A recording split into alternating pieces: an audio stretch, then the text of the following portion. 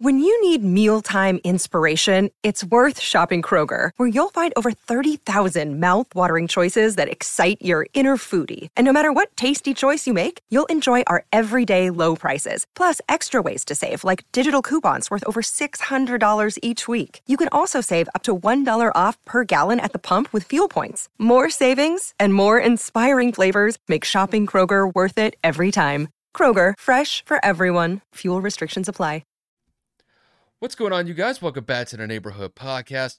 One of the hosts of the podcast. My name is Kyle Dabro. What's going on, everybody? Kevin Valentin here on behalf of the podcast. Bro, what a championship Sunday. Yeah, I had a little bit of everything. That NFC Championship game kind of took on a life of its own. All the different things that happened in that game. Brock Purdy getting hurt. Josh Johnson, freaking fourth-string quarterback, getting hurt. I mean, bro, like that game was all over the place. The AFC Championship game was wild from beginning to end. I mean, those were just the NFL games. We had some big NBA performances this past weekend. Giannis dropped the 50 bomb. Lakers and Celtics went into OT. Joel dropped 47 on Jokic and the Nuggets the other night. Bro, this past weekend was pretty lit as far as I see it. Definitely entertaining for sure. Like, there was no day of the weekend in which you were like not entertained by sports. Like, there was so much going on. Yeah, there was no shortage of excitement, I could tell you that. And we'll do our best to cover all the excitement that took place this past weekend. So, Kev, you ready to dive into this? Oh, yeah. All right, so first things first, we got to go over the AFC and NFC Championship games that took place this past weekend. We'll go over the AFC Championship game first that featured the Bengals and the Chiefs. The Chiefs defeated the Bengals at home to advance to Super Bowl 57. It was a back-and-forth game, but Harrison Butker ended up getting the game-winning field goal with about 3 or 4 seconds left in the fourth quarter.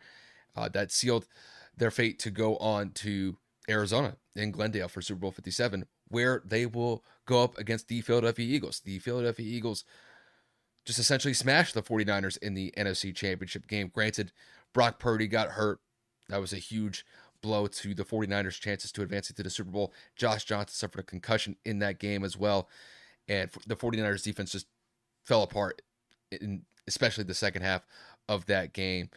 So we'll go into those AFC and NFC Championship games.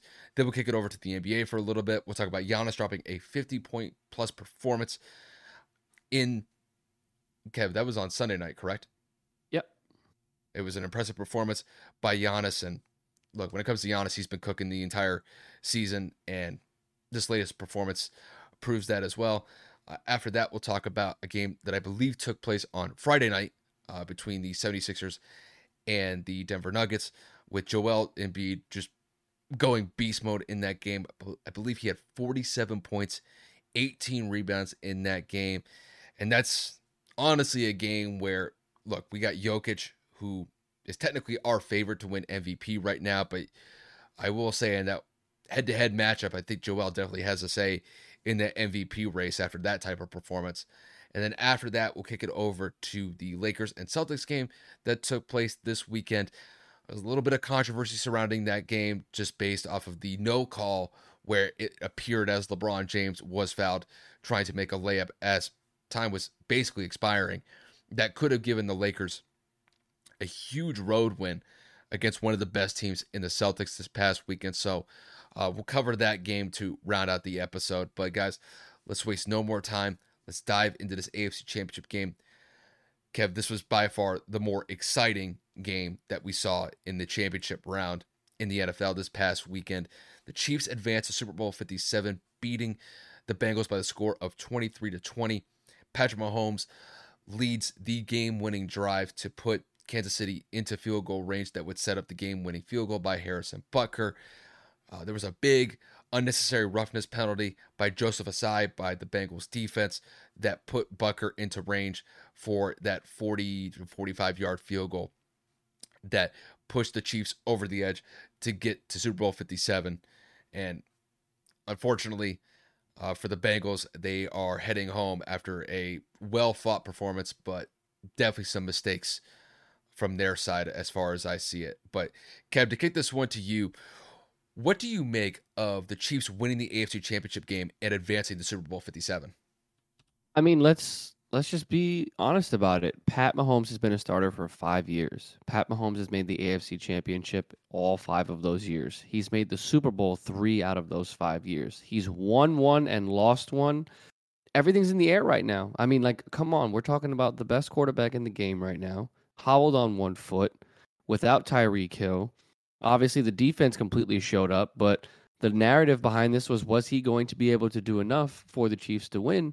And Kyle and I both picked the Bengals like just straight flat out because we thought that he wasn't going to be able to do anything. And then Patrick Mahomes goes out there and throws for 326 yards and 2 touchdowns with a passer rating of 105. Ankle or not, Pat Mahomes went out there and carved it up. There were multiple times where he was able to throw receivers open. There was a multitude of times where he was able to at least kind of elude some kind of pressure. Now, he was definitely hobbled, limping. He was 100% wincing and in pain.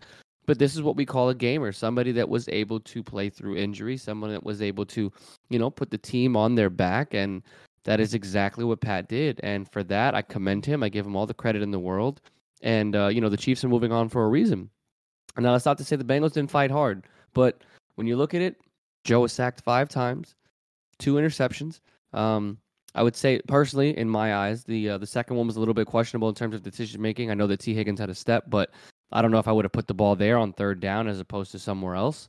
And then, you know what I mean? We're talking about Joe Burrow was hit 12 times. Hit 12 times. That offensive line was a problem last year and was a reoccurring problem this year. Were they healthy? No. But when you come off of a dominant performance against the Bills in terms of being able to protect Joe, they only had 1 sack. The Chiefs were able to get to him. The Chiefs were able to rattle him. Joe made some mistakes. The team wasn't able to really get it going. And, they really played from behind the entire game. I mean, they went into halftime, I believe it was 13-6 in favor of the Chiefs. The Bengals come out, they score right away, and then they tie the game at 13 a pop, and then Kansas City goes and they score. And again, the second half was, way more entertaining. But overall, man, I mean, it was a great game back and forth. I'm only upset because as a Joe Burrow fan, I've wanted to see him go to another Super Bowl. I wanted to see him continue to beat Patrick Mahomes so it could be like that narrative of like, I'm the only person that has a good record against you and has done something with it in terms of it being meaningful, not regular season games, wild card games. We're talking 2 AFC championships against him and 2 regular season games. So, yeah, I mean, Pat came out on the other side, but I have to talk about the Osai hit. You are in the NFL. It is the 4th quarter, Super Bowl on the line. You are chasing Patrick Mahomes. You see that he steps out before. You see that he's going in that direction. On what planet do you think pushing him after he originally stepped out already made sense? On what planet did you believe within emotions and adrenaline and all these things that was going to not get called with an official right in front of you? It is bonehead mistakes like that that ruin chances for good players to make historic runs. Yes, the Bengals offensive line played poor. Yes, Eli Apple is a walking cone with his inability to cover anybody and him just being on Twitter all day. Yeah, I said it. Eli, you suck. An overhyped, overpaid, first-round draft pick that never panned out. You're a bum. And then you go and then Osai just does what he does. It is mental errors like that that cost people championships. It's just stupid. There's no other word around it. You had some issues in the 49ers game that we're going to get into in a few minutes, but like Osai had the opportunity to just pull off, let go. He was ready out, run behind him, fall forward, whatever. You did not have to push Pat Mahomes. So, yes, the Bengals played poorly in terms of turning the ball over, but that Osai hit, I mean, if I remember correctly, the Chiefs had no timeouts. They had 1 more play left because that would have been 3rd down. And whether or not they would have converted or not is up in the air as well. I'm not saying the game was definitively won there. But Butker, if they don't convert, would have had a 50-plus yard field goal. That is a lot more challenging than a 45-yarder. I'm not saying the kicking is easy. I'm not saying he wouldn't have made it. But again, mistakes like that screw teams. And it didn't bode well for the Bengals. So, I mean, again, shout out to the Chiefs. Go into a Super Bowl once again, and Pat's got a chance at holding up 2 rings before the age of, 27, 28? Yeah, somewhere around there. I mean, granted, he's not even in his 30s yet. He's still I would say probably in his mid to late 20s. But yeah, I mean, this game to me, Kev, like you said, it definitely ramped up in that second half. But I have to say, KC got off to a very good start. I mean, to basically go ahead 13-6, that was a good start. But I will say, even though that the Chiefs were up, I thought that the Bengals were still in it, because it seemed as if the Chiefs dominated that first half, especially that first quarter. That first quarter was all Chiefs, but the score didn't really reflect that. And with the Bengals only being down 7 points going into halftime, look, I imagine Casey was probably feeling decent about the fact that they were up, but I know that Cincy was like, oh, we're still in this. Like, they've dominated the first half, but we're still in it. And it definitely showed in the second half. Cincy came out with a lot of confidence in that second half. That T. Higgins touchdown definitely proved that. It was back and forth going into the fourth quarter. It's just that KC made the plays that needed to be made right at the end. And then Joseph Asai with that unfortunate, unnecessary roughness penalty that put Bucker into field goal range, and that was a difference maker. And the way that I look at it is KC didn't make mistakes in this game compared to what Cincy did. Cincy made the mistakes that they just couldn't afford to make, and KC did just enough to capitalize off of those, and that's why they're going to Super Bowl 57. But this game had a little bit of everything as far as I'm concerned. Obviously, going into this game, Mahomes was injured, and you could definitely tell that he was hindered by that ankle injury. But I got to give him credit. Man, he stepped up to the plate, and he played as well as you could have underneath those circumstances, because Kevin, we were talking about this game last week. We both had confidence that Mahomes wouldn't be as effective in this game than what we saw. He was extremely effective, and the fact that he didn't turn the ball over in this game was critical as far as I'm concerned, because I thought that there'd be a chance that since he could force some turnovers with Pat mostly being in the pocket. But Pat proved me wrong in this game. Pat was taking chances, and he was extending plays with his feet. Obviously, he didn't have the step. It didn't have the burst that he typically has when he's 100% healthy.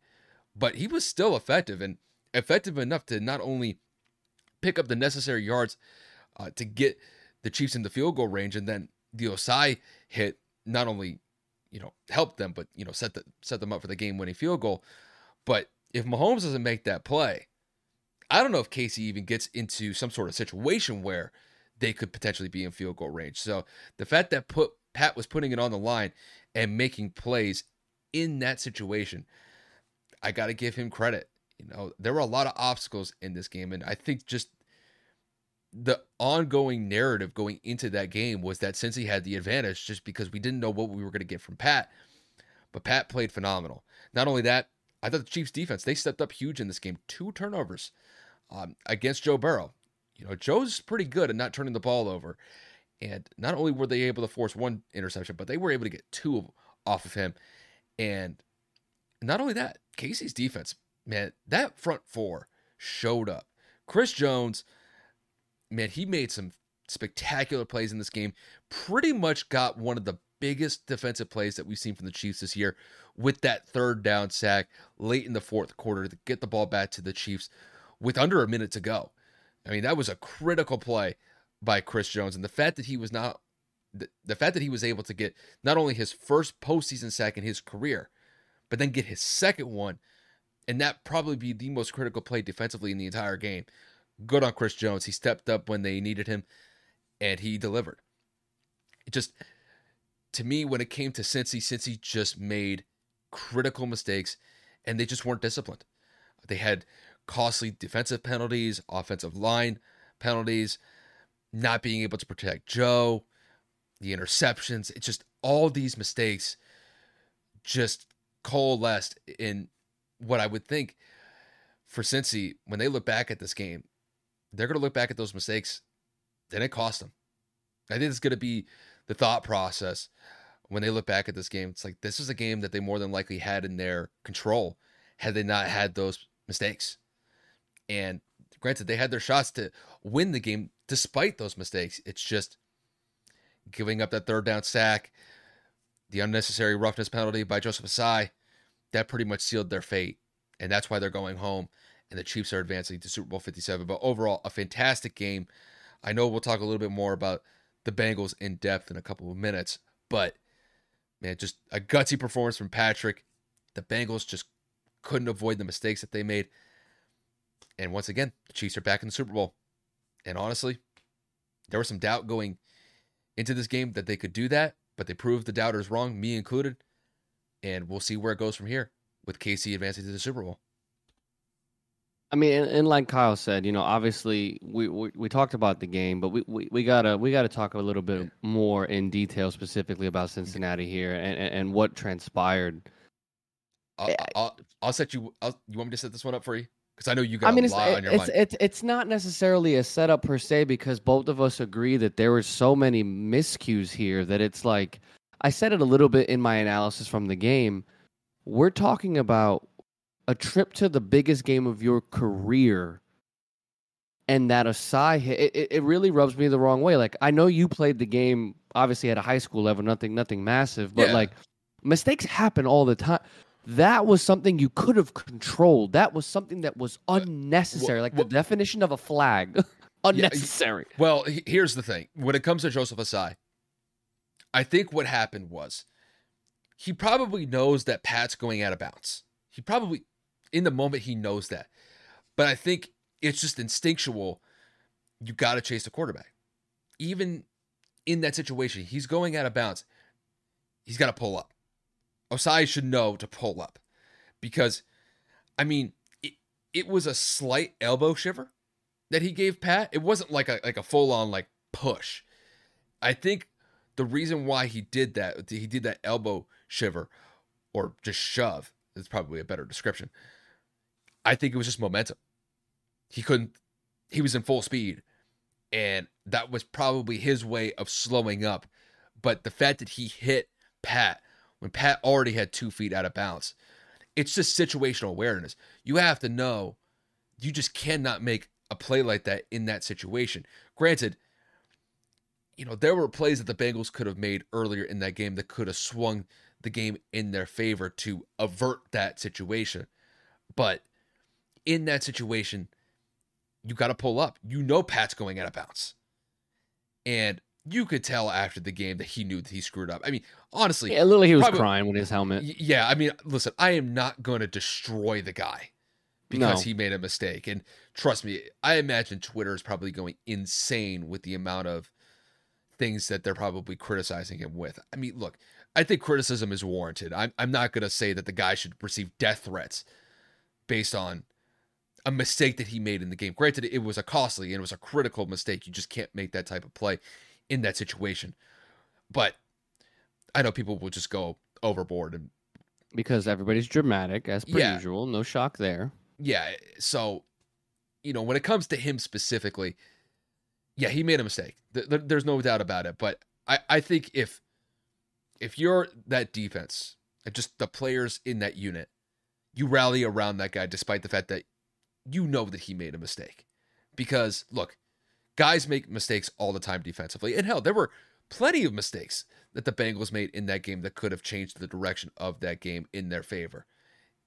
So, there's a tendency to just basically just pile all the blame on Joseph Asai because of the one mistake that he made. Granted, it was a big one. It was probably the biggest one of the game.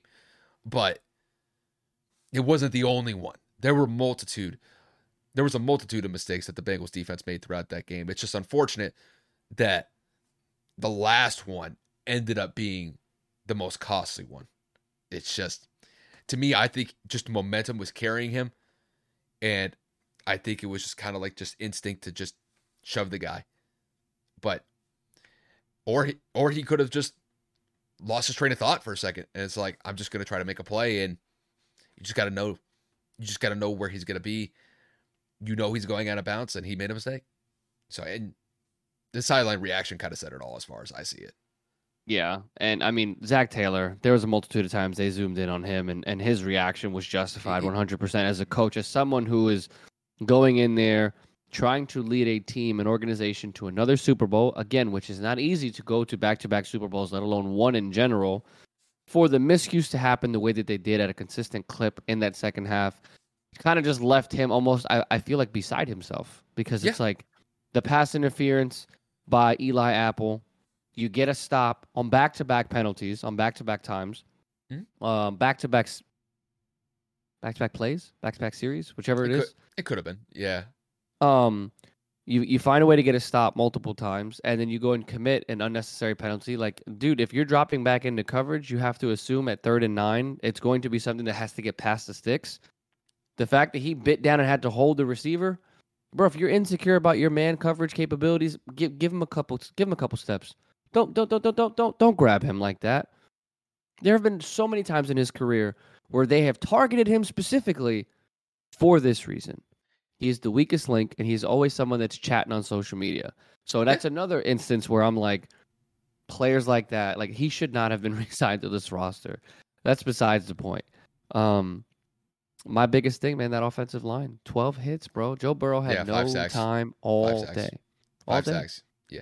And I will say that 3rd down play, the last offensive play that the Bengals had in that game. Oh, where he beat Chris Jones on the left side? Yeah, Chris was coming off. He beat the right tackle. Oh my God. There's something that I don't think a lot of people noticed about that play. I saw it on the replay. Kev, there was a tight end on that side. You're supposed to chip. Well, maybe that wasn't the play call. But here's my thing. I actually learned this from the AFC Championship game when the Patriots played the Chiefs in Arrowhead Stadium back in like 2018, 2019. When it was 3rd down, what New England did really well was that they chipped the defensive ends with tight ends. So they would basically just run 3 receivers. Even Gronk was blocking. I mean, that was the type of protection they were trying to give Tom in that situation. It was like, okay, we got 3 receivers and you got like 5 or 6 DBs to handle. Can somebody win one-on-one? But they gave Tom time to work with. That type of play on 3rd down, when you have Chris Jones on that side and you have a tight end, but he's just going out into the flat and he doesn't even chip him. Now, I don't know if that was the play call, if he's just designed to go out to the flat and not chip. But if he was supposed to chip and he didn't, that's on the tight end for not doing his job. I don't think that was the play call, though. I think the play call was just go out to the flat. That's on Zach Taylor. Zach Taylor's going to know in that situation, look, we got to go into pass pro. And you have to give Joe time to work with to read through his progressions. And the fact that they weren't in that type of pass pro where at least the tight end is chipping or just flat out blocking just to give the tackle at least a double team option on one of the best pass rushers in the league. That you got to work on that. That has to be a better play call. That has to be a better play design. You have to give Joe time to work with. And you could tell throughout the game that Joe didn't have time. I mean, 5 sacks. You said 12 quarterback hits. That's indicative of that. And granted, I know the offensive line could take a lot of heat and a lot of slack for that because they got to go out there and execute. But play design. How are you're not chipping? You're not. People got to understand also, for those of you that don't know, Chris Jones is an interior defensive lineman. If he's lining up on the outside, that is a straight pin your ear. He's going to pin your everybody's ears, coming. Pin your ears back, get Joe. It's that simple. You got to chip. And yeah, you can't risk not doing it. Like, you have to give your quarterback a chance to operate. Because look, I know Tyler Boyd got hurt. Obviously, that was a big hindrance for Cincy's offense.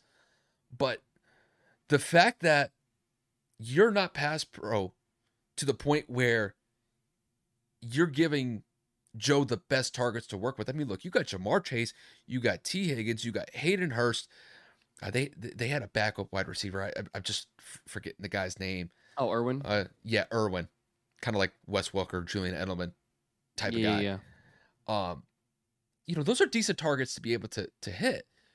But it just baffles me that they just didn't go with this really stout like a pass protection. Yep. Yeah, they call it pass pro. But you got to chip those DNs. You have to. Especially on that type of 3rd down where each play matters at that point in the game. I know that was a little bit more of inside football there, but yeah, that was probably just poor play design. Especially on 3rd down. You got to give Joe time to work with. And the fact that the tight end just went out into the flat, didn't even chip or even like hit like a shoulder shrug on the way out. Nothing. Nothing. Make Chris hesitate or, make a decision on, oh, he's going to chip me. Let me come back inside. Yeah. Something. Because I guarantee you this, Jamar T, Irwin, Hayden Hurst, somebody has a chance to win those one-on-one matchups defensively against KC, or offensively against KC, I should say. And look, if you have to throw a ball in where it's a 50-50 ball, go for it. But yeah, pass protection could have been better on that one. Tackle got beat, but yeah, if you're a tight end, you got to at least chip on that play. So, but I will say, we kind of covered the Bengals there, but I just want to get your quick thoughts about the Chiefs advancing to Super Bowl 57 and just like Patrick specifically. Like, bro, what, 5 AFC Championship games in a row, 3 Super Bowl trips. This is their, 3rd Super Bowl trip in the last 4 years. Yep. Kev, this has to be one of the greatest starts by a quarterback we've ever seen in NFL history. I don't know about you, but that's how I see it. I mean, obviously, people call him Baby Goat, right? Obviously, that narrative kind of changed after Tom Brady went and beat him and kind of put him in his place in 2020 or 2021, whichever year that was. And Pat never skipped a beat, honestly. Like, yes, the Chiefs fell short and they didn't get to the Super Bowl last year. Obviously, they fell short in losing to the Super Bowl, but they're still there. It's hard to do the things that he's doing. It's hard to keep that level of success, that level of play at the level he's kept it. I mean, ankle injuries, setbacks, roster changes, it doesn't matter. Patrick Mahomes is that guy. He is the best quarterback of this generation. He is probably one of the best quarterbacks of all time based off what he can do. I don't know why I just basically ate my mic. He's probably one of the greatest athletes to ever touch a football field because, again, what he's able to do with the arm that he has, flick of the wrist, escapability. He's no Lamar Jackson, but he is must-see television. Pat Mahomes on any team is automatically a Super Bowl contender. Kansas City truly hit the absolute lotto in drafting Pat Mahomes and him panning out the way that he did. It's shaping up to be another MVP, so he'll have 2 MVPs in 5 years, 3 Super Bowl appearances, and 5 AFC Championship appearances. Like, that is insane. Like, that resume in just a short span right there is more than a lot of quarterbacks have in a career.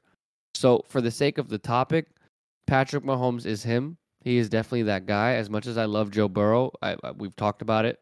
It is Pat, and then it's Joe. Josh Allen is at a far distance behind because he hasn't been able to eclipse or even get to the next step. Dude, it's just insane. What Pat is able to do even on one foot, shout out to Pat, man. There's not really much else I can really say, to be honest. I mean, Kev, like you said, I mean, at this point, if you were to look at just his resume right now, he's not even 30 yet. Kev, this is a Hall of Fame resume already. I mean, he's already at that point. And you can make a very good case that he may not even be in his prime yet. I mean, like you said, I think this year, without a doubt, this is going to be a runaway MVP as far as I see it. I mean, I don't know if it's going to be unanimous. Probably not. Justin Jefferson may get a vote. Jalen will probably get a vote. Yeah, but I mean, I think Pat is going to dominate the MVP voting. But what he was able to do Sunday night on one foot was just spectacular as far as I see it. Because going up against a team like the Bengals in that situation where it seemed as if the Bengals had the advantage going into that game, that was the narrative pretty much widespread going into that game. Maybe if you were a KC fan or if you were kind of leaning towards KC before that game, maybe you thought differently. But just what Pat is able to do just from a pure athletic perspective, he's in basically rare company as far as I see it. Athletically, is he the fastest quarterback? No. But what he's able to do is he's able to bounce out of the pocket, even on one foot, and still make these just wild, wacky plays that KC produces on game in and game out. And even on one foot, there was this expectation going into this game that he was going to be strictly a pocket passer. That did not happen. And, him putting his body on the line, running potentially for, it was either a first down or just try to get the team into field goal range at the end of the game, knowing that he only can really run on one foot. I mean, guys respect that, especially inside the locker room. They know what he's capable of. The fact that he's putting his body on the line, knowing that he's not 100%, that earns respect in the locker room. And I think just the trajectory that he's on right now, the guy's going to be in rare company when it's all said and done. And yeah, I mean, like you said, Kev, 5 straight AFC Championship games, 3 Super Bowl appearances.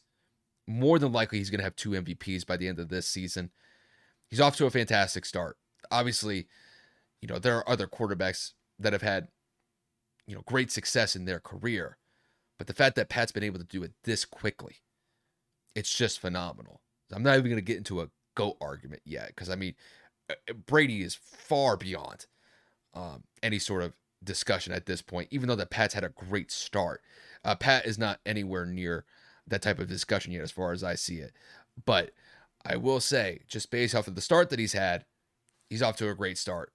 And we'll just see whether or not that it could translate in Super Bowl 57 when they go up against the Eagles in 2 weeks from now. But overall, Pat's a difference maker. It's honestly just flat out that simple. Yeah, but, I mean, we got to talk about another game though, because that other game had a different kind of feel to it. If that's one way to describe it, it didn't live up to the expectation that I think everybody had going into that game, and it's unfortunate. Injuries just plagued the 49ers in this game. So, Kev, do you want me to set this one up for you? You want me? I can set this one. I can set this one your way, man. Just because again, we're both very similar in how we view it. So, Kyle, obviously the Eagles go on and I can't really say they beat, but they emerge victorious against the 49ers here. And like Kyle already said, man, the 49ers got plagued with injuries. Mm-hmm. There's really no way to say it. It has to be a version of a plague, a curse, because you go into this game, you're hyped, league's best defense, your quarterback gets hurt. Your backup quarterback gets hurt. Like, you're on your 4th string, journeyman Josh, he gets hurt. And the Eagles, I mean, they capitalized to an extent, but, like, did they really win? I'm not taking away from what the Eagles did, but again, for the sake of this segment, give me your thoughts on this Eagles victory against the 49ers. Well, I mean, the Eagles did what they needed to do. They advanced to Super Bowl 57. And, I mean, if you just look at the score, if you hadn't watched the game, you're like, oh, my God, the Eagles just smashed the 49ers. Then when you look at the game into context, this should have been just an easy game for the Eagles to walk away with. And their path to the Super Bowl this year might be the easiest that I've seen in quite some time. And, Kev, I mean, it was like you said in the lead-up. Injuries were the primary factor why the 49ers lost this game. Brock Purdy goes out with an elbow injury. I believe it's his UCL. It's that ulnar collateral ligament. And depending on how severe the injury is, we could be looking at a lengthy rehab process for him. Hopefully it works out to his benefit, where I think it's only a 6-week recovery process if it's just a sprain. So hopefully that's the best case for him. But yeah, once he went out, there was really no chance that the 49ers had to win this game. Just because when you have Josh Johnson fill in for Brock Purdy, I mean, Brock's off to a great start. Mind you, he's a rookie, and before this game, he hadn't really done anything to screw up the 49ers' chances at winning a game. But Josh Johnson, this guy has hit, 13 NFL rosters? And then he goes out with a concussion? I mean, they were legitimately thinking about putting Christian McCaffrey as their 5th-string quarterback. They went back to Brock, and I think once Brock came in, I think he only threw one pass. I think it was like a small slip screen. And that was it. They ran the ball every play from there on out. And all the Eagles had to do was stack the box and then just shut them down for 3 plays. And then the 49ers would punt. And all the Eagles had to do offensively was just not turn the ball over. And they played, I won't say conservative, but all they did was just limit the amount of plays where they could have potentially played with a turnover had they messed up an assignment, missed a pass, but they didn't. The Eagles played a pretty relatively solid game from beginning to end. Was it the most convincing win? No. They could have played a little bit better, but when you look at the score, 31-7, they handled their business. They did what they needed to do. Of course, the circumstances definitely played against the 49ers in this one, but the Eagles won't care about that. The Eagles did what they needed to do. That's why they're going to Super Bowl 57. And when it comes to the 49ers, it's a sad end to their season. Obviously, you want to be able to compete in this stage of the season, where you're potentially playing for a Super Bowl here. But once Brock got hurt, once Josh Johnson was out with a concussion, I know the 49ers won't say this publicly. They knew that game was over. Just with Brock not being able to throw the ball, I don't even think he was really even gripping the ball properly, just because I think, if I had to guess, at some point his arm was numb, or at least his hand was numb. He just wasn't able to really grip the ball effectively to be able to pass it. But, once you get to that stage where you're just running the ball and you're a one-dimensional offense, they knew. Even Kyle Shanahan, I think I saw a camera shot. It was about, I don't know, midway through the fourth quarter. You could tell that the writing was on the wall, and there was no legitimate shot that the 49ers were going to have to get back into that game. So it's just unfortunate for the 49ers. They're still a good team. It's just injuries plagued them at the worst possible time, and it just happened to be at the most critical position at the quarterback spot. And, unfortunately for them, they're going home.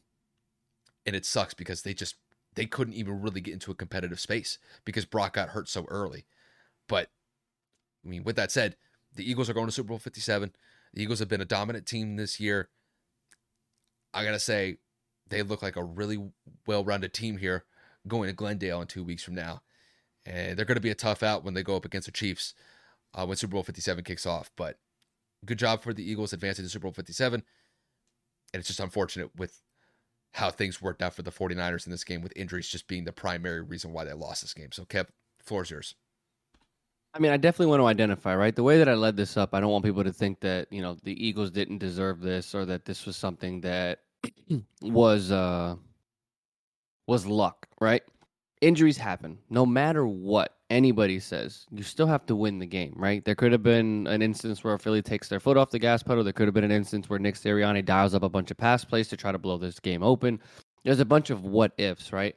Just like there are a bunch of what ifs on the 49ers side, because all you saw on social media was, if Brock Purdy doesn't get hurt, this is a different game. Oh, if Josh Johnson doesn't get hurt, they were moving the ball. They were effectively. Da, da, da, da. If Christian McCaffrey gets put in at quarterback, da, da, da. What's the problem here? Injuries happen. It just happens to be that the 49ers got riddled with them in the worst possible way. No dirty hits, nothing that was unnecessary. These things happen. Is it lucky? Not really. Players got hurt. Did Philly benefit from these injuries? Obviously. Of course, the other team is going to take advantage when quarterbacks get hurt. It's like Kyle said, you become one-dimensional. It's nobody's fault. You can't be mad at Eagles fans for being excited that they're going to the Super Bowl. You can't be mad if you hate the Eagles because they're going to the Super Bowl, because it's like, the Eagles didn't go out there and take Brock Purdy's arm and snap it off of a kneecap or on a wooden table and say, like, I hate you, we're going to win, or screw you, this is what we're going to do to win. No, this happens. The Eagles capitalize. They're going to the Super Bowl, and they have a very well-rounded team. You can run the ball. You can pass the ball. They have a good defense. They have a great pass rush. They have a good coaching staff. Has their schedule been favorable? Yes. Have their playoff matchups up to this point been favorable in terms of the Giants beat an overrated Vikings team, and then they stomped them. And then the San Francisco 49ers get hurt, and then they stomped them. What? What are you going to say? Well, Patrick Mahomes on one ankle in 2 weeks.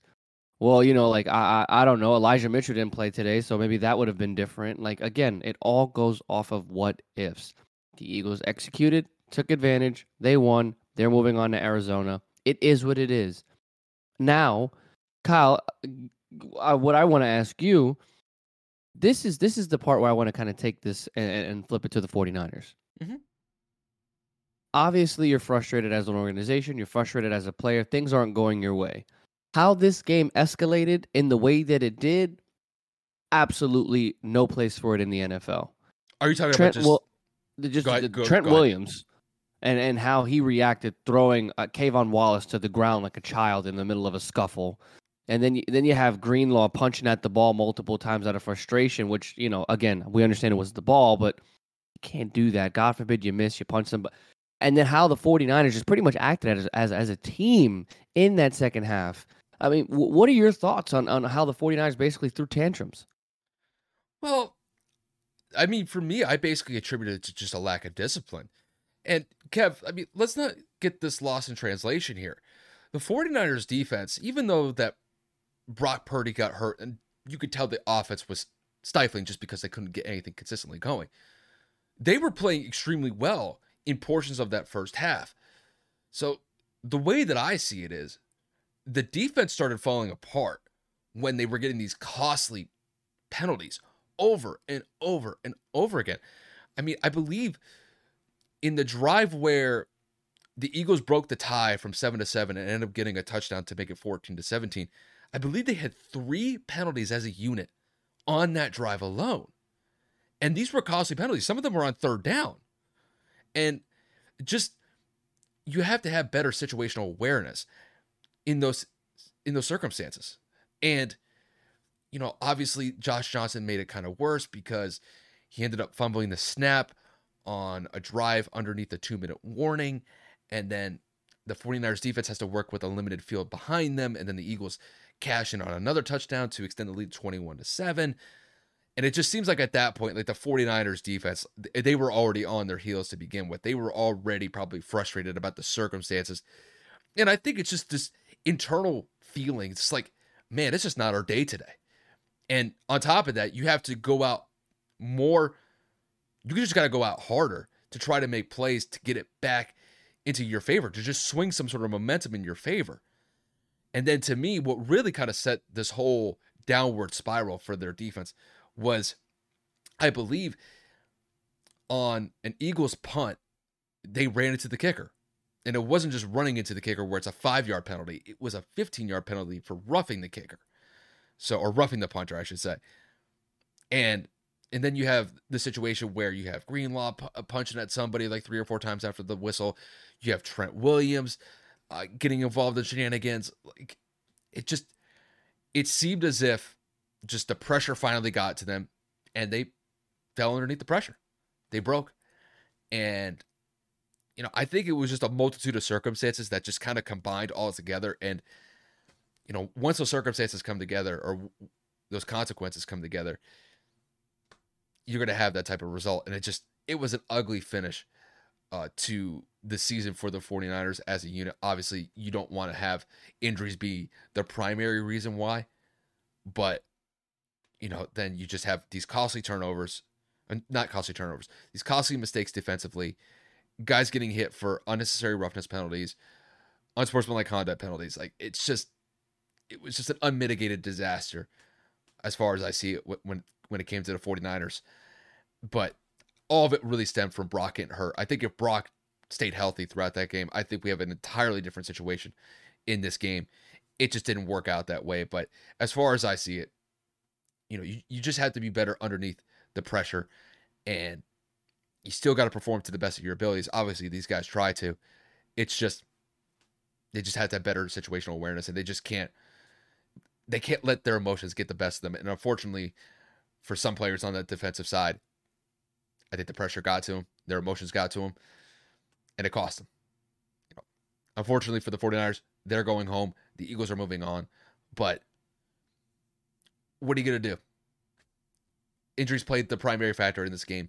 And defensively, they tried to make it close, but the Eagles just made the plays that needed to be made. The 49ers didn't help themselves by basically shooting themselves in the foot with just unnecessary penalties. And that's it. Honestly, it's as simple as that. Yeah, I don't really have anything to say or add on top. I mean, when you talk about undisciplined, that's the key word. 11 penalties for the 49ers. Like, just, I mean, it was one after another. Face mask, roughing the kicker, pass interference, holding. They look checked out, and I would probably say the writing was on the wall the moment Brock got hurt. I mean, Josh Johnson, I have no idea how long he's been with the team. I don't know if he's been the backup since Purdy was inserted. I don't know when they signed him, but the point is, once he went into the game, I feel like all the momentum just went away. And not even momentum. I feel like all hope left the souls of all 49ers fans and even 49ers players, because the guy that got you there isn't there. And for those of you that are saying Brock Purdy should have played through it. How could you not be able to throw the football at your job, or how hard could it be? Because social media tends to think that they could do the jobs better. I don't think you understand when you hurt your UCL, which is the ligament in your elbow. You can't really squeak, grab, like how the throw.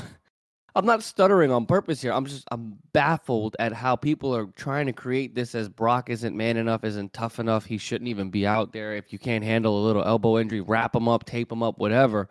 Dude, you can't do anything when your freaking ligament is out. Like it could be torn, it could be ruptured, it could be sprained.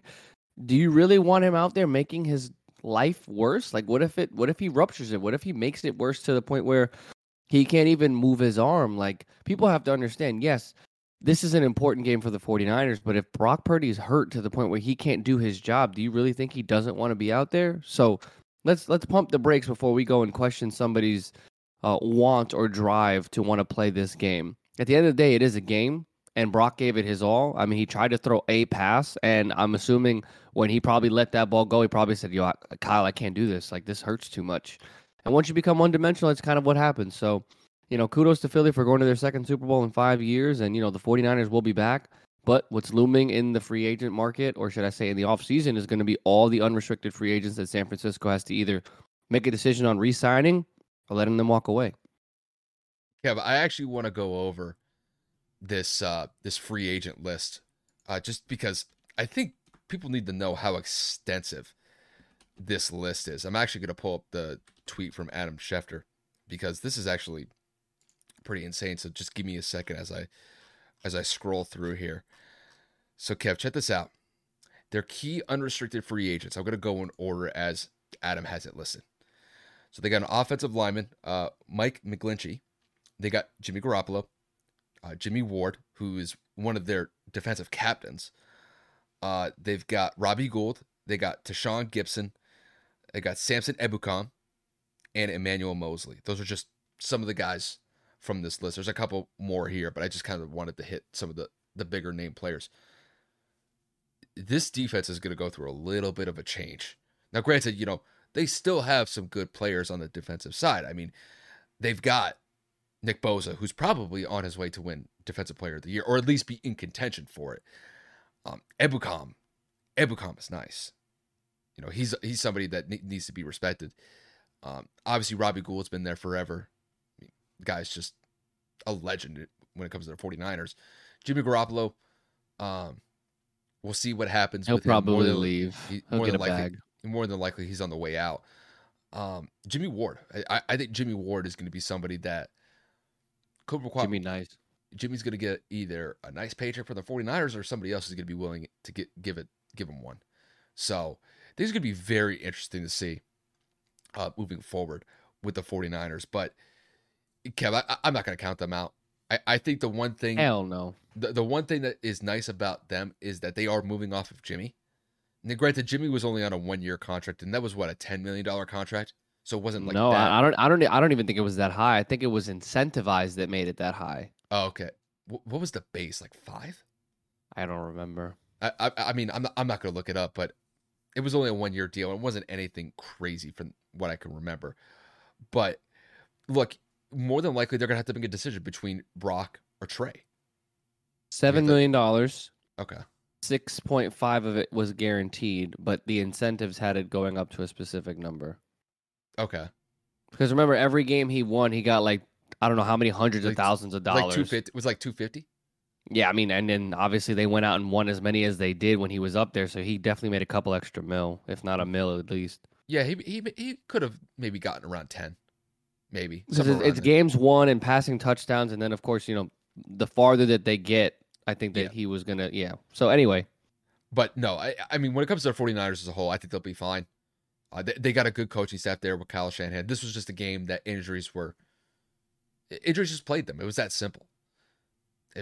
Bro, you can't even be competitive in that scenario with how things transpired in that game. So, I mean, it is what it is. But they'll be back. I'm not worried about them. But they're going to have some free agents that they're going to have to attend to this offseason. But big time. Before we get into our NBA topics, I just have to ask you just straight up, just first impressions of what Super Bowl is going to be like. We got the Eagles going up against the Chiefs. I'm torn because I want to give the Eagles their flowers and say, it's still hard to make a Super Bowl, but kind of like we outlined, they didn't really have the toughest road here as opposed to Kansas City having to fight through, the battle with Jacksonville that was, again, surprising in and of itself, and then you have to go and fight through this tough matchup with Joe Burrow, and you come out of the other end, come out on the other end, and then we're talking about Philadelphia kind of like walking through, like, yeah, the Giants were the Giants, but I mean, that wasn't necessarily competitive when you look at it. And then you go and you have to deal with injuries here. So, I mean, I think that Philly overall is a good team and Philly is prepared, is going to be prepared. It's going to be a matter of, are they going to be able to deal with Pat? Have they had somebody of that caliber all season? Not really. So, obviously we'll give predictions as the weeks go on because the Super Bowl is about 2 weeks from today, if not 2 weeks exactly from today. But I think that it has the potential to be a very, very competitive game as Philadelphia has the best pass rush in football. Obviously, Kansas City has the best quarterback in football. And Jalen Hurts is probably one of the more dynamic players in football. So there is room to have an entertaining game. And I think it has the potential to be a very, very, very good one, to be honest with you. Pat Mahomes versus Jalen Hurts is going to be very entertaining as a whole. Yeah, Gavin, I honestly really couldn't add a lot more to that. It's going to be very interesting to see how healthy KC is going to be going into that game. Granted, we're 2 weeks away from that game, so there's plenty of time for some of these Chief players to get a little bit healthier. To what extent they'll be healthy, time will kind of tell. But, I mean, if the Eagles were playing the Chiefs right now, I'd have to favor the Eagles by a mile. Just because with that defense going up against a battered Chiefs team, especially offensively, Kev, like, the Chiefs were down to like their fifth or sixth string wide receiver at one point. There was a guy, I'm forgetting the guy's name on the Chiefs. I think his name was Marcus. Tony? No. Oh. Marcus. It was like they were really down on the depth chart when it came to their wide receiving core. But no, I mean, Kadarius Toney got hurt. Travis Kelce wasn't even 100% going into this game. Pat was clearly hindered by that ankle injury. I mean, like I said, had the Super Bowl been played today with the Eagles going up against the Chiefs, the Eagles would run away with this game as far as I see it, just because the Chiefs are just too hurt. Now, granted, 2 weeks away, we've got a long way to go. And I do think that the Chiefs will be in a much better position to be able to compete against a team like the Eagles than they are right now. So they'll get that week off. They'll be able to recover. Obviously, the biggest concern is Pat moving forward. How viable is he going to be with that ankle injury going into Super Bowl 57? I think he'll be probably around like 90% when we get to that game.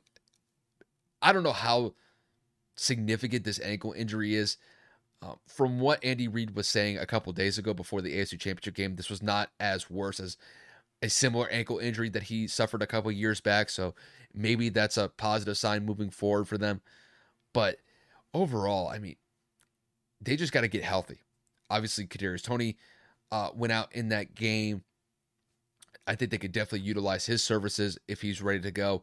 McCole Hardman is back, but he re-aggravated that pelvis injury that he missed a significant amount of time before the AFC Championship game. This was his first game back since week 9. So you'd have to go back a couple months since we've seen McCole Hardman on the field. And, to me, the biggest thing right now is the injuries that the Chiefs sustained in this game and that they were dealing with before the AFC Championship game. When it comes to the Eagles are in prime position here as far as I see it. The Eagles are in a great spot. They've had a very easy path to get to Super Bowl 57. They beat the brakes off of the Giants. They beat a battered 49ers team that, frankly, was running out of options at quarterback. And honestly, they really haven't had to ask Jalen to do too much.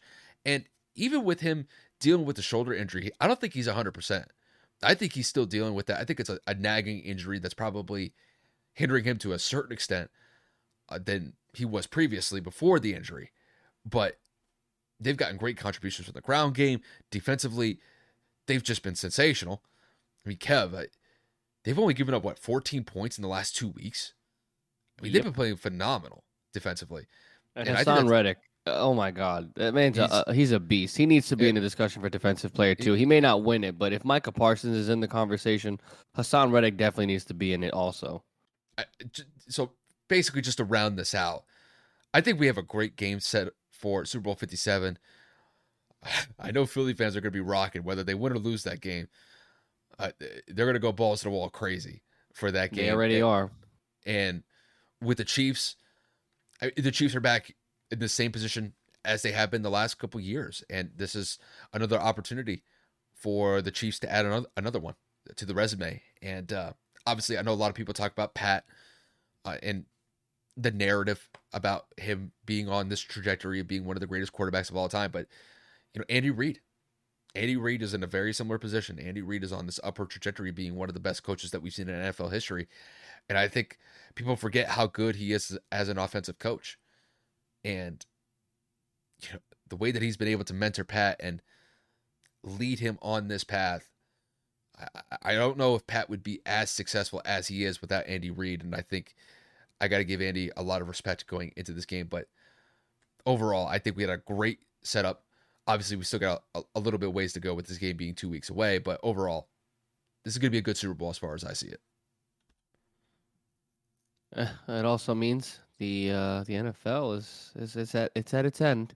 Let's 2 wrap it weeks. up. This will be our sample before we have to go however many months without Sundays in football. So these 2 weeks will prepare me mentally. We'll prepare Kyle mentally, and we'll figure it out as we get there. But at least we will have basketball to talk about.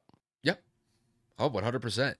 And the first topic of the NBA discussions that we have on deck for you guys is we're going to talk a little bit about the Milwaukee Bucks and Giannis Antetokounmpo. So the Bucks played the Pelicans on Sunday night and gave them a good beatdown. Giannis was just a man on a mission. Drops 50 points, shot 20 of 26 from the field, 13 rebounds, 4 assists. What is there more to say? Giannis is on an MV type of trajectory this season. As far as I see it, he puts himself in a category alongside Nikola Jokic, Joel Embiid, Jason Tatum, and probably Luka Doncic as like a fifth candidate for MVP. And with the way that Giannis has been playing this year, he's been playing phenomenal. 31 points per game, averaging 12 rebounds per game, and 5 assists per game. I don't know about you, Kev. Those seem like MVP numbers to me. So, Kev, I'll kick this one to you. Just describe the type of impact that Giannis is bringing to the table for the Bucks this season, and whether or not that he should be in the MVP discussion at this point. I mean, we know he has the pedigree to do it, right? He's done it back to back. This is no surprise that he's putting up these numbers. And the interesting part is all of these MVP candidates are within the top 3 seeds of their respective conferences. Nikola Jokic is top 2 in the West. The 76ers with Joel Embiid is number 2. Jason Tatum with the Celtics at number 1. Like, everybody that is at the top is playing at a high caliber level. And Giannis, this is his second 50-point game of the year. It is not surprising that he is going out here and he is playing as aggressive as he is, as efficiently as he is. And we know that he's a defensive anchor as well. Altering shots, he may not get all the statistics or all the block shots and things like that, but what Giannis is able to do on the interior, all around the perimeter, and then, of course, you throw in the rebounds and him being able to facilitate to a certain degree. And you have to say, he has got to be one of the most valuable players in this league. It's not really a up for debate when you're doing things like this year in and year out, averaging over 30 and whatever have you, and your team is playing efficient. That's the key for me. When you're talking about MVP, the team also has to be doing well. You don't just give the MVP award to somebody who's in 8th or 9th place because they're statistically averaging a bunch of points, but the team isn't doing well. For me, that's it. You have to be able to bring them up. The team has to be still good around you. And for that, I mean, when you have, obviously, Drew Holiday, Bobby Portis, Brook Lopez, and so many other countless veteran players that are used to this or are familiar with what it is that Giannis brings to the table. And, of course, Chris Middleton, his running mate, they let Giannis be Giannis. I mean, 20 of 26? Like, how much more efficient can you be? And the fact that Giannis isn't necessarily known for his shooting in terms of his three-point percentages and all these other things, and he's still going out there, and people know that he can't shoot, and you still can't stop him, I think that just speaks volume as to how much of an animal, how relentless Giannis can be. And the crazy part is he was efficient from the field today. He was 3 of 4 behind the arc.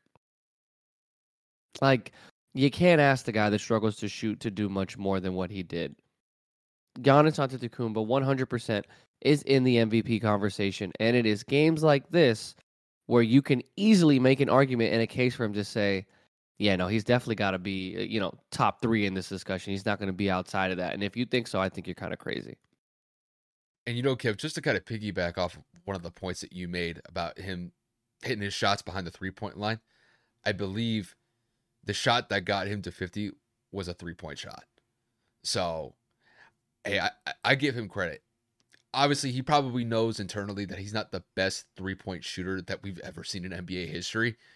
But the fact that he has the confidence to be able to at least take some of those shots, knowing that that's not the strongest part of his game, I got to give him credit for that. But Kev, I mean, you outlined it perfectly as far as I see it when it comes to his status as an MVP candidate. He's definitely in that conversation as far as I see it. Dropping a 50-point performance, this one being his second one of the year, that's impressive.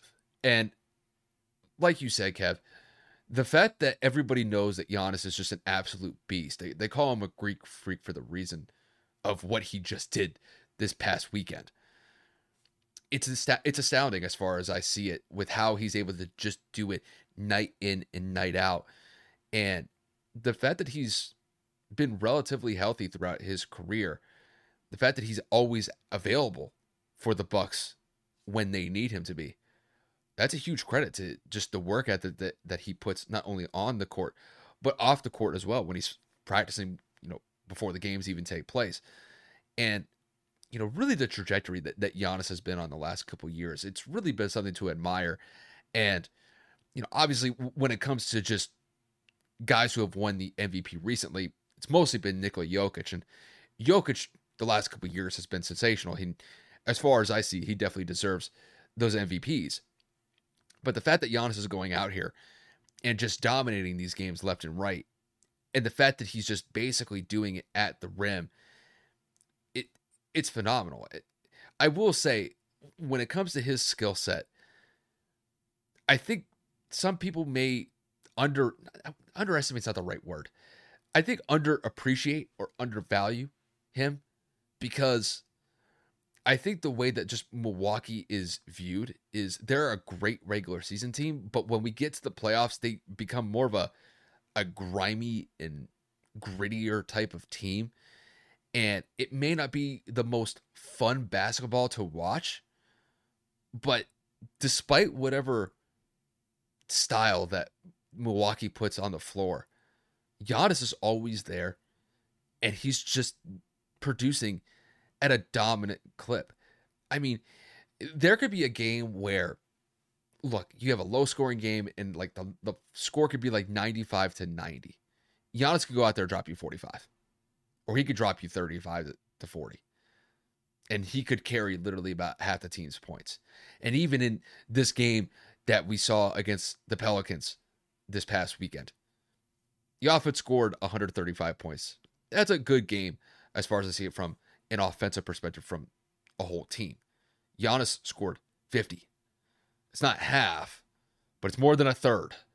And it's kind of getting closer to that 40% mark of the total team's points. And the fact that he can just go out there and be assertive and be dominant and just say, you know what? It's my type of night. I got good matchups and I'm going to exploit them. And those are going to be the reasons why that we win. I think that's a winning formula as far as I see it for the Bucks. And as long as he stays healthy and he keeps producing at this clip, he's definitely going to have a say for the MVP as far as I see it when we reach the end of the season. I mean, we all know what Giannis brings to the table. We know that he is going to give it everything he has. And I'm not saying that other NBA players don't, but there's a different kind of intensity when it comes to Giannis because of what he's gone through and how he came into the league. I think that chip on his shoulder is something that he really feeds off of, and he really wants people to understand, like, you and I aren't different. We're not on the same level. I will outwork you. Yep. And I think that is in huge homage to working with Kobe Bryant earlier in his career and getting that mentality, that Mamba type of mentality to say, no matter what you think you do, I am going to be better and I'm going to get better. And he's shown it year in and year out. He finds ways to improve, become more efficient, and find different ways to get his team into position to compete for an NBA championship. Yeah, and the funny thing is, when I look at guys like Giannis and compare them to people like Joel Embiid or Nikola Jokic, I mean, granted, those are big guys in the NBA. It seems as if he's a little bit more intense on the court than those guys.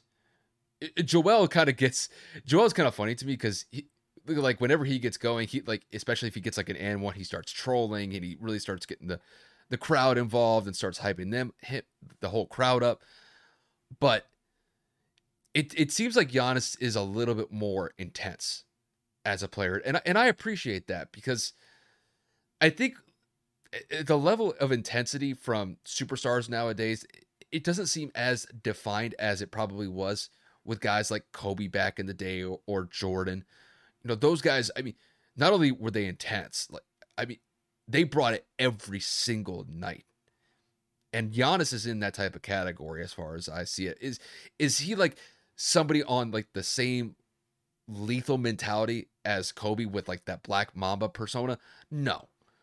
But I know what it looks like. And Giannis, he's not to that extent, but I could tell that he brings a level of intensity night in and night out that has to be appreciated. And it's different than what we see from somebody like Jokic. Jokic seems more laid back in his personality, but he's a silent killer. Jokic is one of those guys that won't even say anything, and he could drop 30 to 40 on you and not even say a word, which is kind of crazy. So, it's just kind of two ends of a spectrum as far as I see it. Giannis is a little bit more intense, kind of wears his emotions on his sleeve a little bit. Joel is you could kind of put him in that same category as well. But then when you compare guys like him to Jokic, Jokic is just Jokic will just do it with a mean mug, or he'll just do it with just a straight face. And it's like, all right, I'm just going to go to work, drop 30 points on you, get 10 to 15 rebounds. And with the way the Nuggets run their offense, I'm going to get 8 assists too. So, to me, like this whole MVP discussion comes around 3 people: Giannis, Jokic, and Embiid. They're all big guys. They're dominating the league. And Tatum. We will not ignore Tatum. True.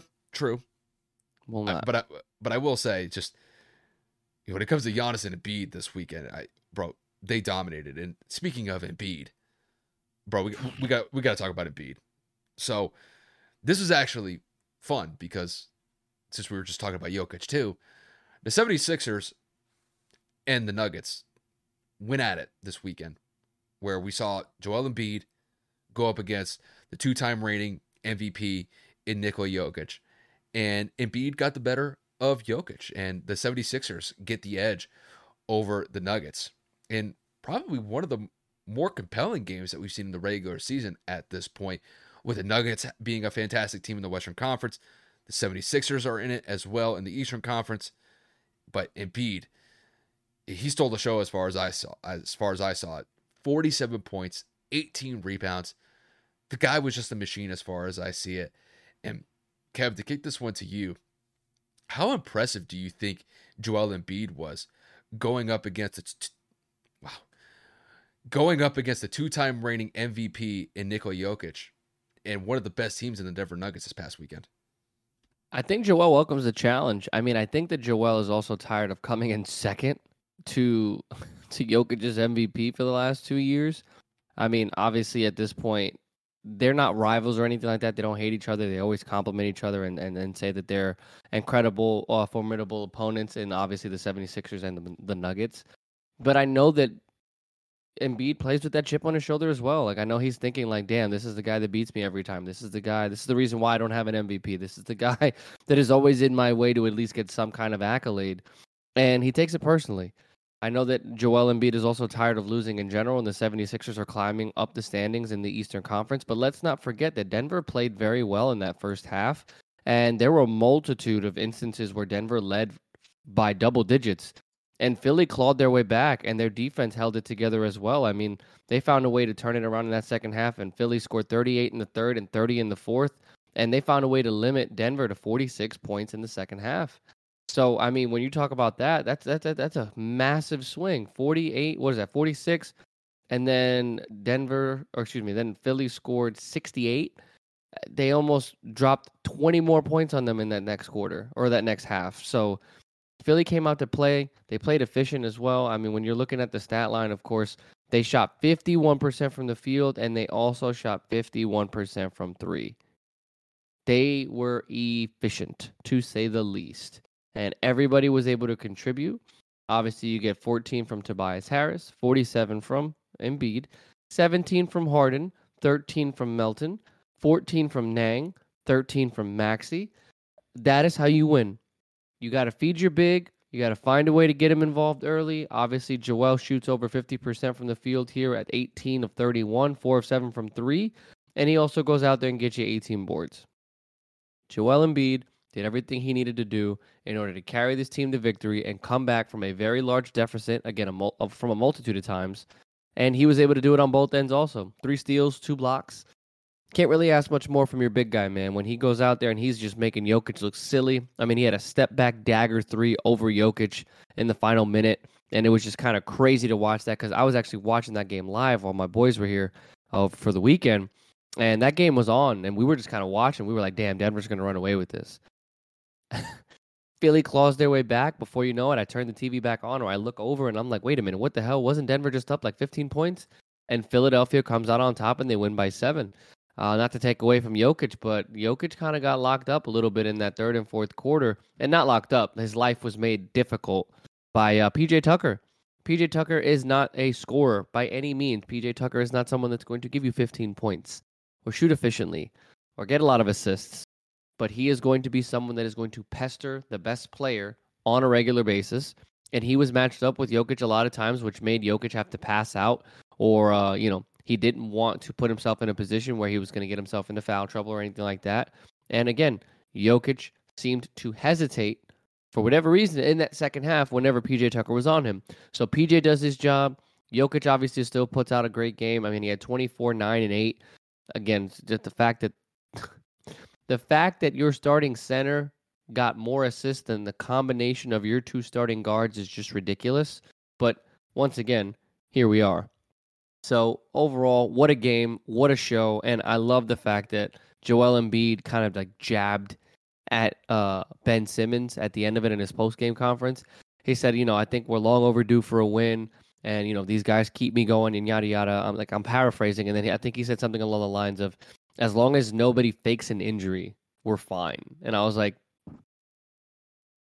bro, this man's so petty. And that's what Kyle was saying. He's got a different kind of feel to him. He may not be as intense on the court as Giannis, but he's got his ways to go about carrying himself. I just thought that was funny as hell. But overall, man, that was a great game to watch. Kev, my mind kind of wanders here. I imagine when Doc Rivers was going over the game plan going into this game, I imagine this is a scenario where it's like, look, we got Joel Embiid going up against Nikola Jokic. And I imagine Doc knows what Joel's capable of. Everybody knows what he's capable of. And I think there was a point of emphasis. It's like, look, we don't get these these one-on-one matchups where you got Joel going up against Nikola very often. Yeah, they're very rare, especially with both teams being out of conference. And the fact that Joel dominated the game in this manner, and not only that, hit some critical shots that pretty much iced it at the end, bro, that's really a testament to what Joel can do essentially on a night-in, night-out basis. And, when it comes to Joel is always going to have a chip on his shoulder, and he's not afraid to back down from any sort of challenge. And look, going up against Nikola Jokic and the Denver Nuggets, that is no easy challenge because even as we sit here right now, Denver's still sitting in first place in the Western Conference. They're one of the best teams in the NBA this year. And at points throughout that game, they definitely showed what type of team that they are. But the fact that Philly showed that they could withstand the pressure and that they could show a little bit, they could kind of work their way through the adversity of the game. And the fact that Joel was able to effectively lead them, not only to tie the game, to come back from the deficit that they were in, but to eventually take the lead and then for him to knock down essentially some critical shots that would win the game for them. It's got to feel pretty good, especially going up against a team like the Nuggets. And, I'm not going to get into any sort of discussion about maybe this is something that we could see in an NBA Finals matchup. It's way too premature to say that.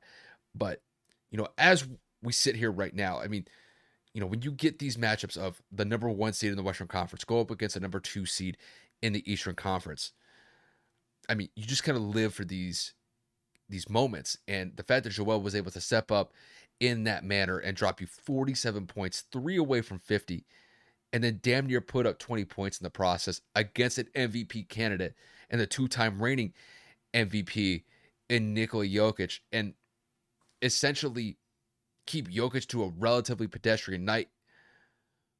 That's a good look on Joel moving forward. And I know we just talked about Giannis being in that MVP discussion alongside Jokic. I mean, Embiid is right there with him as far as I see it. And look, we still have a couple months until we reach the playoffs, so there's plenty of opportunities for these guys to essentially jockey for position to get that MVP along their side. But I have to say, in this one-on-one matchup between Jokic and Embiid definitely got the better of Jokic. And, maybe this is one of those games where it sets Philly on a little bit of a kick here. Maybe they set up for a nice little winning streak where they get some momentum from a game like this where they were able to beat not only one of the best teams in the NBA, but potentially the best team in the NBA as far as I see it. So, great game from Joel. I know what he's capable of. I think everybody knows what he's capable of, and the guy could bring it on a night in, night out basis. But to do it against Jokic, there was a little bit of an extra challenge there. He rose to the occasion, and he executed, I'm not going to say to perfection, but he executed at a very high level, and that's something to be commended as far as I see it. And good on Joel. Honestly, I'll just leave it at that. We got to talk about this next game now.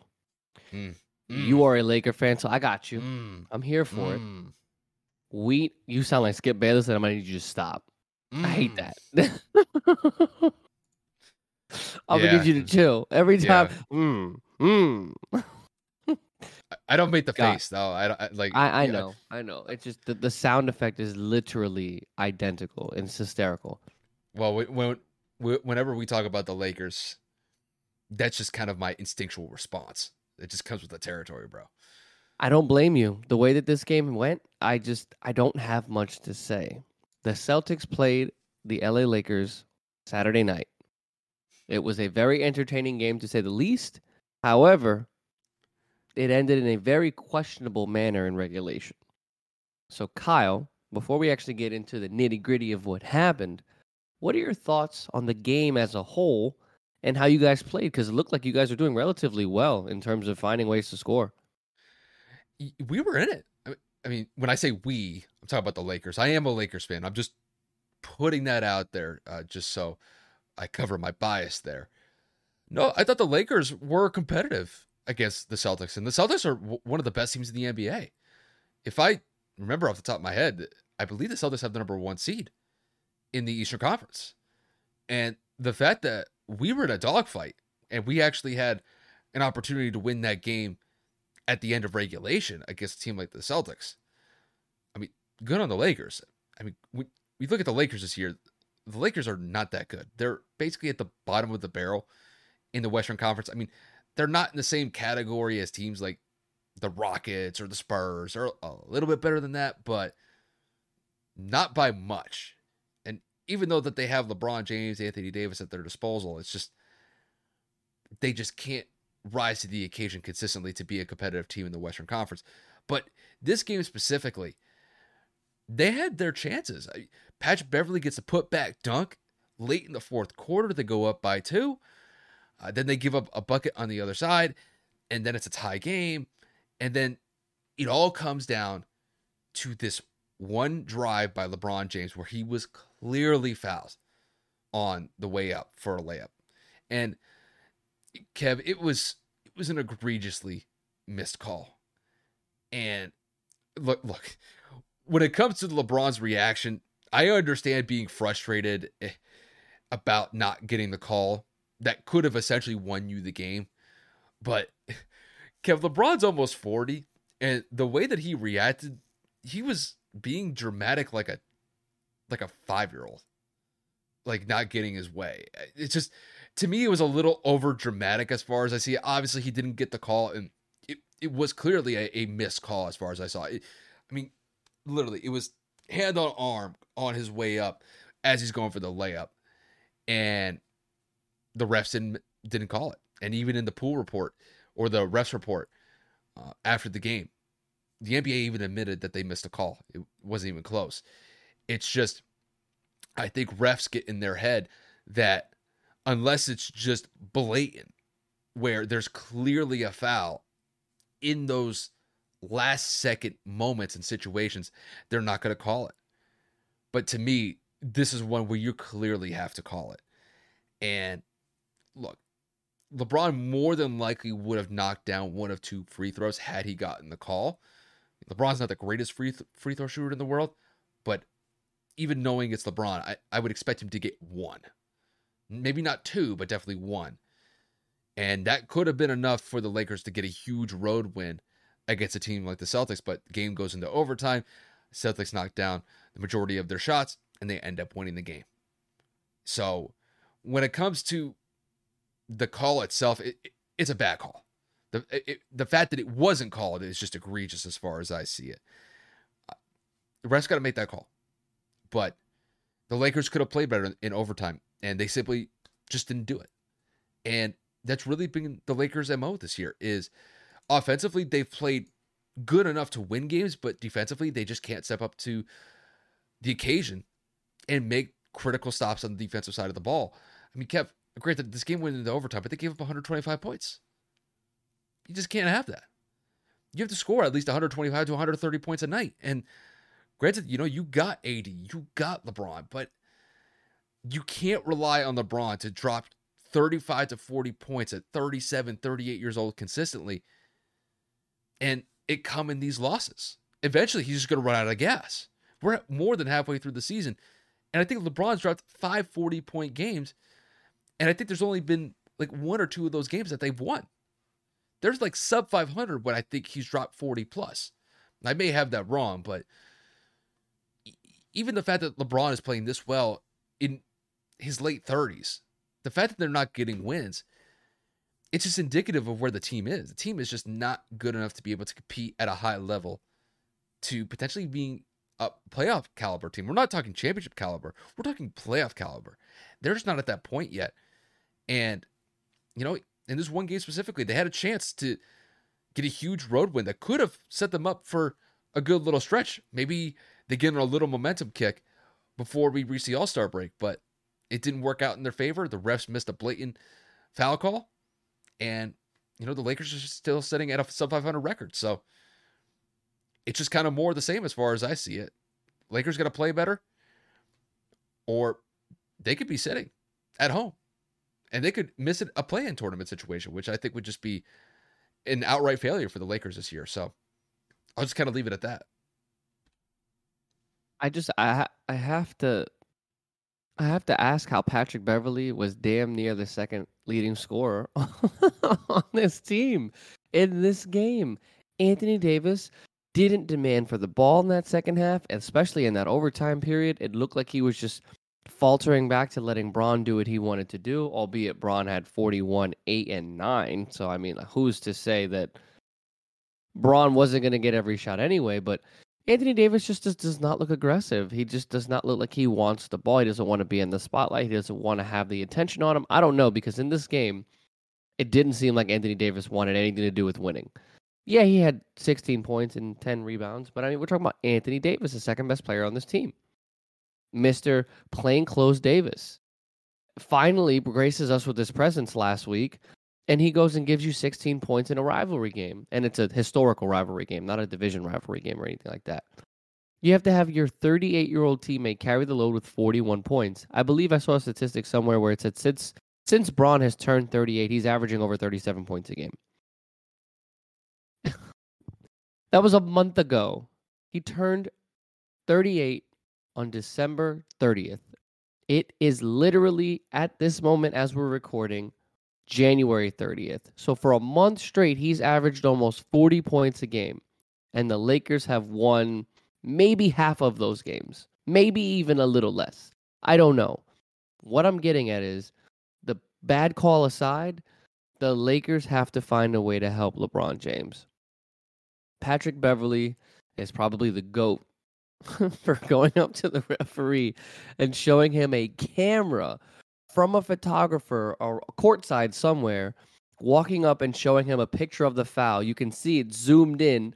Jason Tatum's hand is hitting LeBron James. Patrick Beverley gets teed up immediately. By no means did he deserve a tech, because that was probably the funniest thing I've ever seen, while at the same time, probably the most G thing you can do and say, yo, I'm just letting you know, you messed up pretty bad, and it's right here in your face. But again, man, the Lakers show that they're competent. They can contend. They can fight games like this against better teams.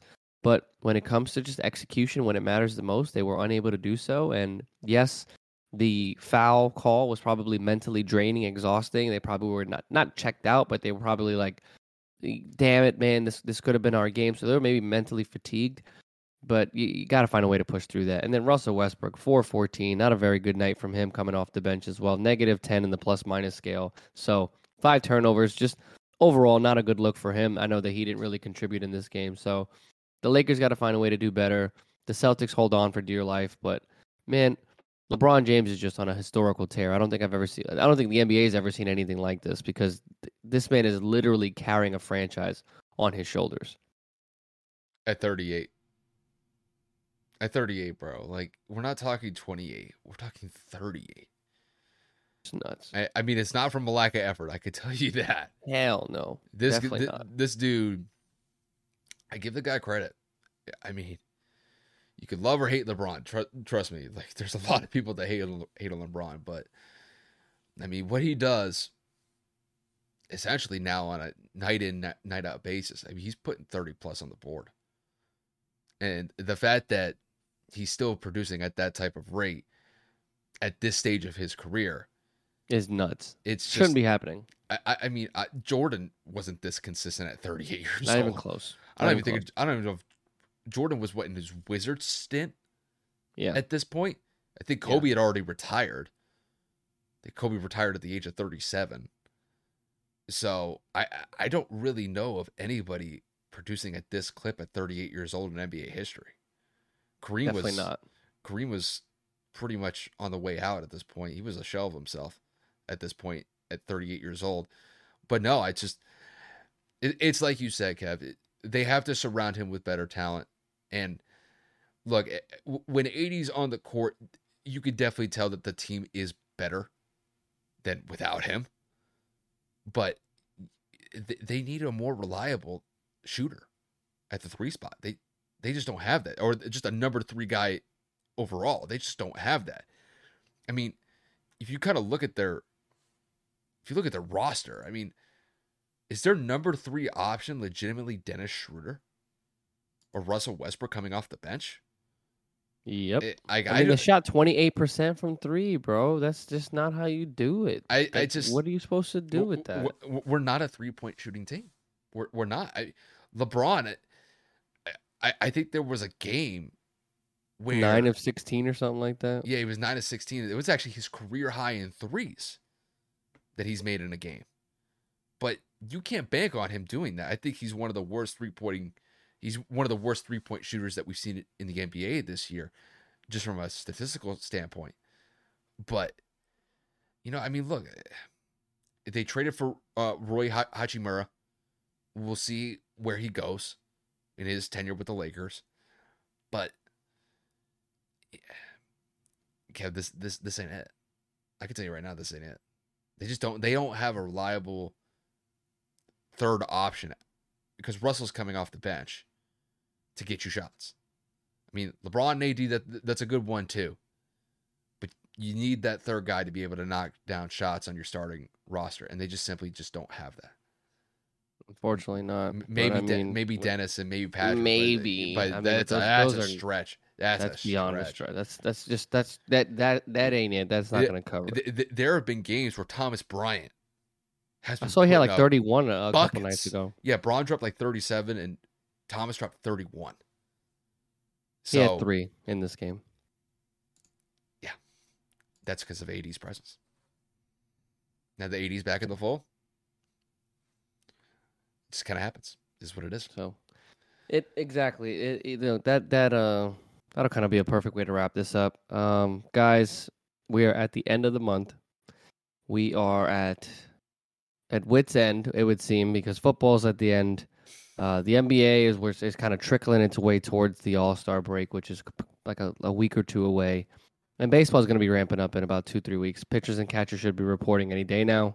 So we are just excited to have content rolling through. But overall, we're having a lot of fun, making sure that we have content flowing at all times. But I mean, overall, like when you have situations like this, with the Super Bowl approaching and all these crazy games with these MVP candidates, it's like this is when it makes our job fun because we have just a multifaceted agenda. It's not focalized really in one specific place. So, stay tuned for more analysis like this and everything we've been doing over the past couple of years. But just want to say thank you and appreciate you guys for the support. We've been growing exponentially, as I say, pretty much almost every week. I mean, it's true. We're moving on all platforms. It's been really, really fun to see and watch. But couldn't be here without you guys, man. Seriously. Yeah, and we just appreciate the support wherever we get it. Kev, I actually just checked the our sub count on YouTube. We're only 5 away from 1,000.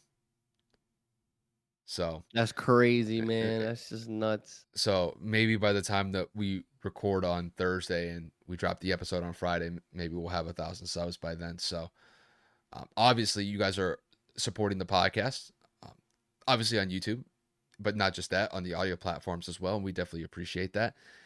And we hope that it continues as Kevin and I continue this journey. And honestly, some things are going to change.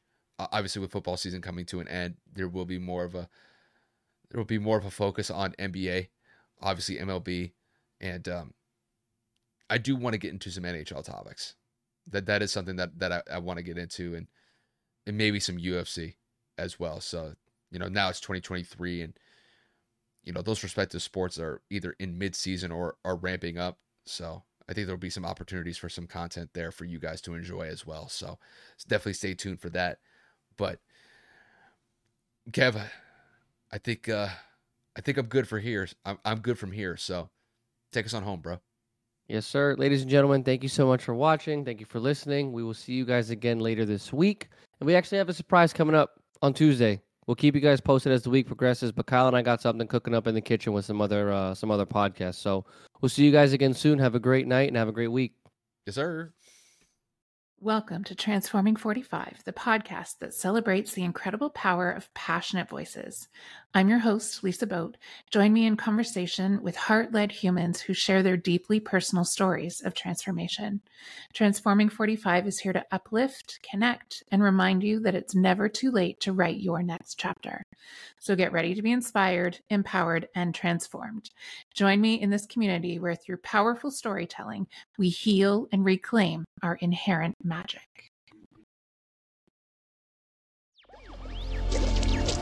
Electricast. Hey there, I'm DC. I host the rock podcast, Back to the Arena, The Interviews. It's about a 30-minute podcast where I talk one-on-one with a band who has released new music. You can find us on all the best podcast sites like Spotify, Apple, Google, iHeartRadio, and more. If you're a rock fan like me, subscribe today to Back to the Arena, The Interviews. Electricast.